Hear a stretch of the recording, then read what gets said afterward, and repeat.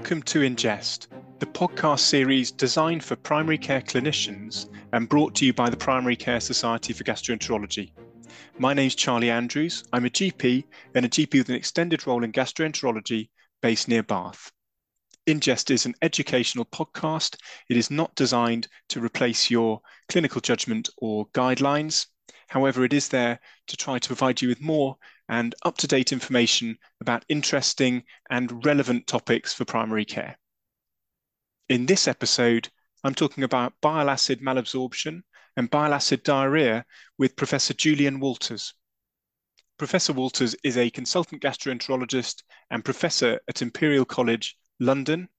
He has a very strong research interest and has contributed a significant number of studies to our understanding of the clinical and basic functions of the small intestine, which includes the effects of diseases that cause malabsorption, such as celiac disease and Crohn's disease. He's also got a deep interest and understanding of bile acid diarrhea, and that is what we're going to be focusing on today. So without further ado, welcome to the podcast, Julian. Well, thank you very much for asking me. I'm very pleased to be here to talk about bile acid diarrhea and bile acid malabsorption. Fantastic, thank you. So first off, what is bile acid malabsorption? So we know that bile acids are critical for the absorption of fats and lipids. So the liver makes bile acids, it secretes bile acids. They do their function to make the micelles within the small intestine to help the absorption. But then the bile acids get reabsorbed in the terminal ileum and undergo an enterohepatic circulation. So most bile acids will be reabsorbed, about 95% will be absorbed on each pass. The bile acids that don't get absorbed go into the colon and then cause the problems that we associate with the diarrhea and the other symptoms of bile acid diarrhea. And you only need to reduce the amount of bile acids absorbed by 10 or 20%, so down to 70% each pass to get quite significant bile acid diarrhea. Thank you. That was a really helpful overview of bile acid malabsorption. Could we now talk a bit about the causes of bile acid malabsorption? It may be worthwhile mentioning that the classical grouping of bile acid-related diarrhea is into three types. Type 1, which is the secondary causes due to ileal disease. So in patients who have Crohn's disease, the ileum doesn't work so well, and there's malabsorption of bile acids there. If patients with Crohn's disease have had a terminal ileal resection, then there's bile acid malabsorption. If there is a resection for some other purpose, then again, bile acid malabsorption can result. Type 2 is the primary. So the primary cause will be confused with IBSD, which we can talk about a lot more. And then there's type 3, which includes the other causes that affect absorption. So there's cholecystectomy, but some of the other things like small intestinal bacterial overgrowth and radiation. Can I just ask about cholecystectomy and bile acid diarrhea? Is there a link between having the gallbladder removed and developing bile acid diarrhea? Post-cholecystectomy bile acid diarrhea is quite common. Perhaps 1 in 10 patients who have a cholecystectomy will suffer from that. Now, exactly why that occurs isn't completely clear. The gallbladder obviously plays a major role in storing bile acids and then secreting them as a pulse at meal times. But it isn't clear why a certain proportion of people who have a cholecystectomy end up with this and others don't. Can I just ask what are the primary causes that you're mentioning there? So primary bile acid diarrhea, idiopathic bile acid malabsorption, as it was first called, has been known about for a long time. And it took a long time to appreciate that this was a type of IBS. And we think that overproduction of bile acids is a major factor in the primary form of bile acid diarrhea. Mm. And what is there a proportion of patients with IBSD or IBS diarrhea-predominant that potentially actually have bile acid malabsorption? Yeah. So I mean, I think you need to think about it in most patients. Certainly, those severe patients who have IBSD, and about a third of those can be tested, can be shown on tests to have bile acid diarrhea. That's a large proportion, isn't it? Yes, it is. If you work out the figures, about 10% of the general population have IBS. About a third of those have IBSD. And so if a third of those actually have primary bile acid diarrhea, then about 1% of the general population, so 1 in 100 people walking around, will have primary bile acid diarrhea. Yeah, that's significant. That's definitely something to think about there for sure. Yeah, so That figure. it's similar to celiac disease, which we think about a lot and we screen for. It is more than patients with Crohn's disease. It's more than patients with ulcerative colitis. It's actually more than Crohn's and ulcerative colitis put together that come in at just under a 1% population prevalence. And of course, there's masses of money spent on research for IBD, millions, tens of millions, hundreds of millions probably spent on drug development for IBD. There is virtually none on primary bile acid diarrhea. Yeah. I'm going to talk a bit about making the diagnosis because there's clearly some challenges around how to actually make that diagnosis. So for a GP's perspective, sitting in primary care, we talked there about celiac disease. There's a simple blood test that we can do, but for bile acid diarrhea, it's a bit more challenging. So I'm going to put that comment and that question on hold for the moment, because I just want to dig in a little bit more to when we should be suspecting bile acid diarrhea. We talked about the IBS with diarrhea-predominant symptoms. Are there other patient groups that we should be thinking about? How would someone present with bile acid diarrhea? So the main thing that they have will be diarrhea, but it'll be loose, watery stools. So usually type 6 or type 7 stools, so unformed or watery stools. They may be going anywhere between 4 and 12 times a day and at night. Apart from being more severe, it is difficult to define the group that actually have bile acid diarrhea. But I get to see people who've been going 6 to 8 times a day for 20 years. They've had various colonoscopies, they've had various tests done, but nobody has thought that this might be bile acid diarrhea. Patients report that there's very poor understanding in primary care and indeed in secondary care and in the health service in general to accept that this might be a disease that can be treated. In your experience, do you find that there's quite a long delay from initial presentation of these patients to when they're being diagnosed? Yes, our patients did a survey, and almost half of them had waited over 5 years with these symptoms before they were diagnosed. It's a long time, isn't it? It's a challenging condition because it does look like a number of other conditions, and as GPs we are primed to look for inflammatory bowel disease, celiac disease, bowel cancers, etc. Perhaps less so to look for bile acid malabsorption. But one of the big challenges is that we don't have a simple diagnostic tool in the community that we can use to make that diagnosis. And we know that waiting times within secondary care to access diagnostic tests for this condition can be quite long. Could you talk a bit about how the diagnosis is made? So the first thing that we must do is think about it. So once people have thought about it, the way we diagnose these people in Britain is we're fortunate to have the CCAT test. That's the selenium homocholic acid taurine test. Not all countries have this, and because they don't have it in the US, it means that the recognition of the disease is even worse in the USA than it is here.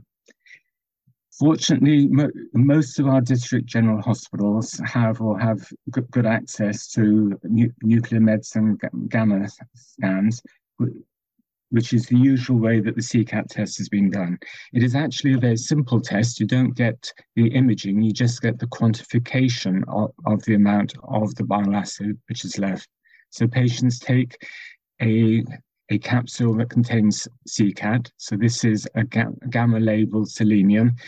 The radiation is actually quite low. The total body exposure works out as being about the same as a plain abdominal X-ray, or perhaps a transatlantic flight in terms of radiation. So it's minor, certainly compared with CTs or PET scans or some of those other things that are done.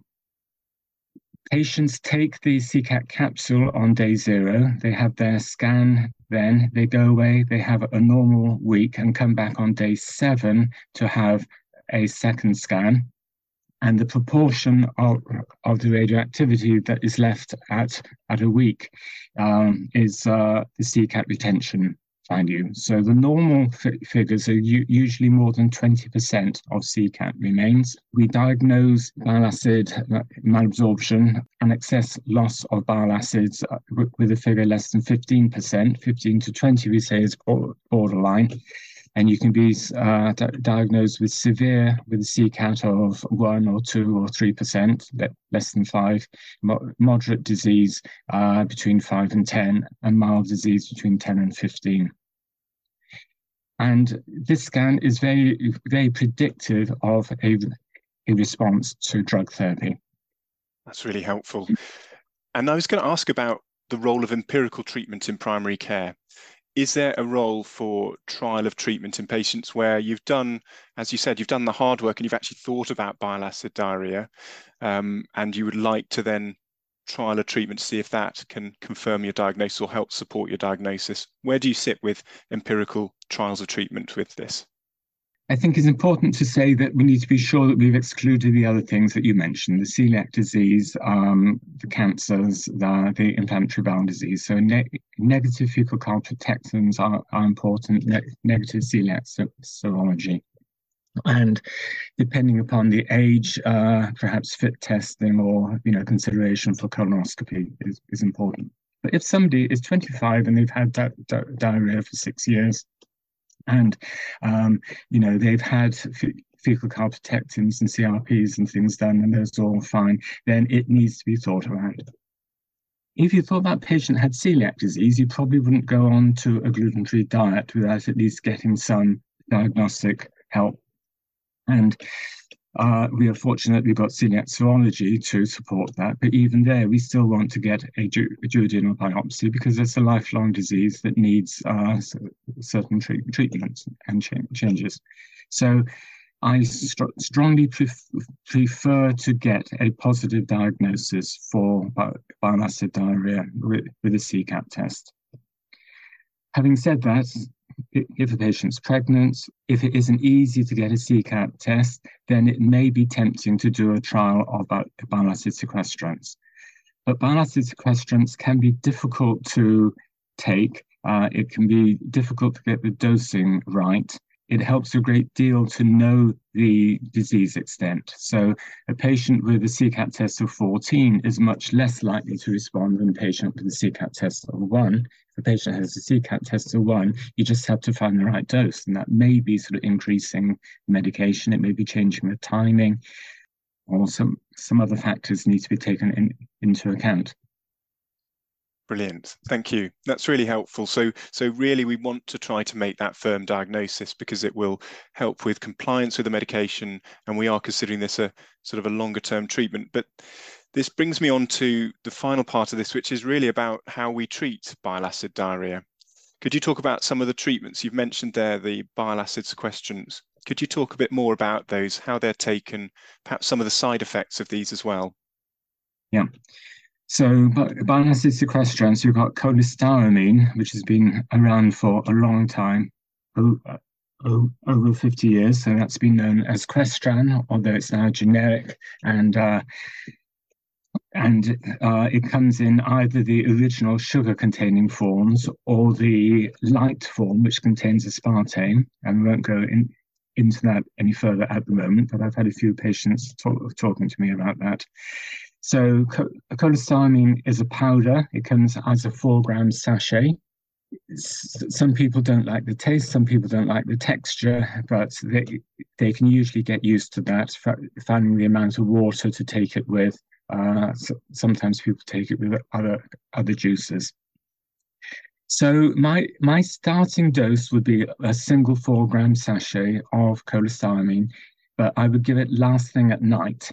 Now, the packaging suggests that you should take it with meals because cholestyramine was originally produced to bind bile acids, which would then drive the conversion of cholesterol to bile acids, and so would lower cholesterol within the blood. And so you wanted to bind the bile acids quickly and easily in order to promote the cholesterol conversion.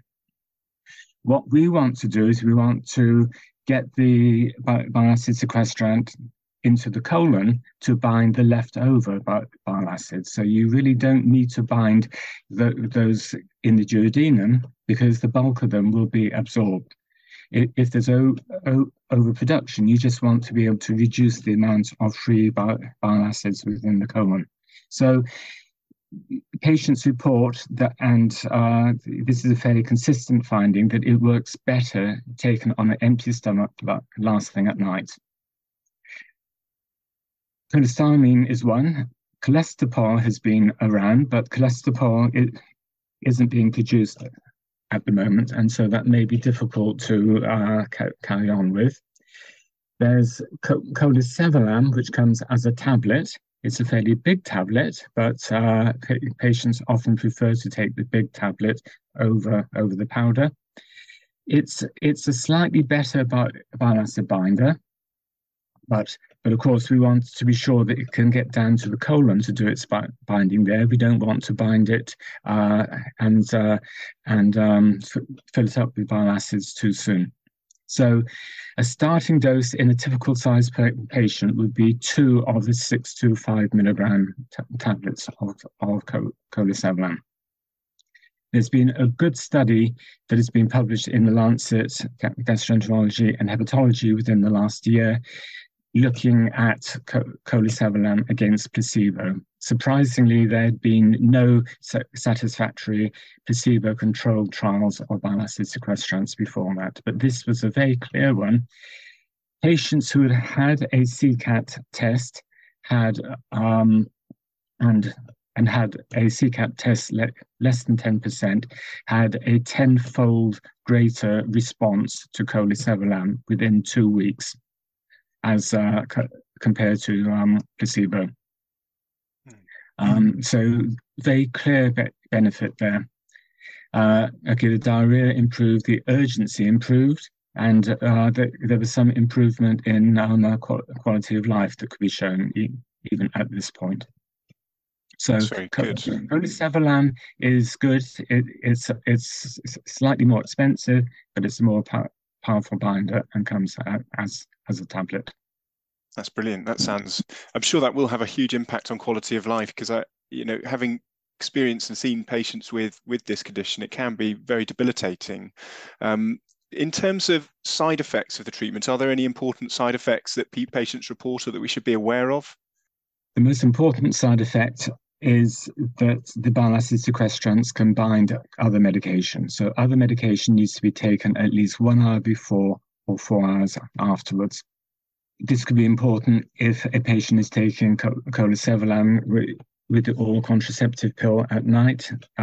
You would not want the medication to bind to the cholesevelam and then be ineffective. Other medication like thyroid hormones or hypertensive medicine, and in fact, anything taken by mouth needs to be taken at least an hour before. Sometimes patients need multiple doses, and if they're taking cholesevelam twice a day or 3 times a day, or indeed cholestyramine, it often helps to have the other dose between breakfast and lunch.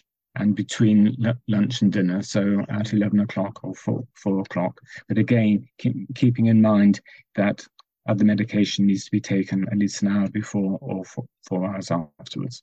That's really helpful and really, obviously, really important to bear in mind when we're prescribing. Is treatment long-term? Is it lifelong? I'm asking here a little bit around prognosis of bile acid diarrhea. Do we know what the long-term outlook for these patients is, particularly those with primary causes of bile acid diarrhea? When people have looked at CCAT tests, they hardly change over 5 or 10 years. I've had patients who've had this condition for 20 or 30 years and have been treated and have stayed on treatment the whole time. Patients often find that if they miss the medication for a day or two, their symptoms come back straight away. So I think we have to prepare patients that this is going to be a long-term treatment that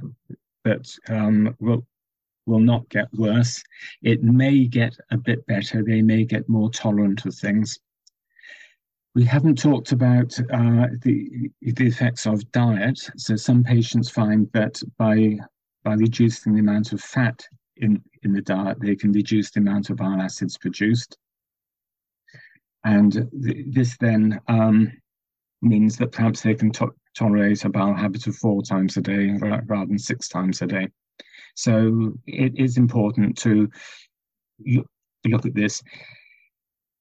I say to patients that if their symptoms vary from day to day, so that if they're going to 2 or 3 times most days and then have 1 day a week when they go six times, it is probably going to be dietary related. So they need to look at what the food was they had in the 24 hours before they went multiple times. And that's often fats, but you have to think about other foodstuffs that can also cause that diarrhea. And so the knowledge of FODMAPs becomes important then. Brilliant. Thank you. So we're coming to the end now, Julian, and this is your opportunity to draw out your key messages for our listeners. So do you have any key take-homes that you'd like our GPs and primary care clinicians to take away from this episode? The most important thing is to think about, could it be primary bile acid diarrhea, or indeed post-cholecystectomy or post-radiation bile acid diarrhea.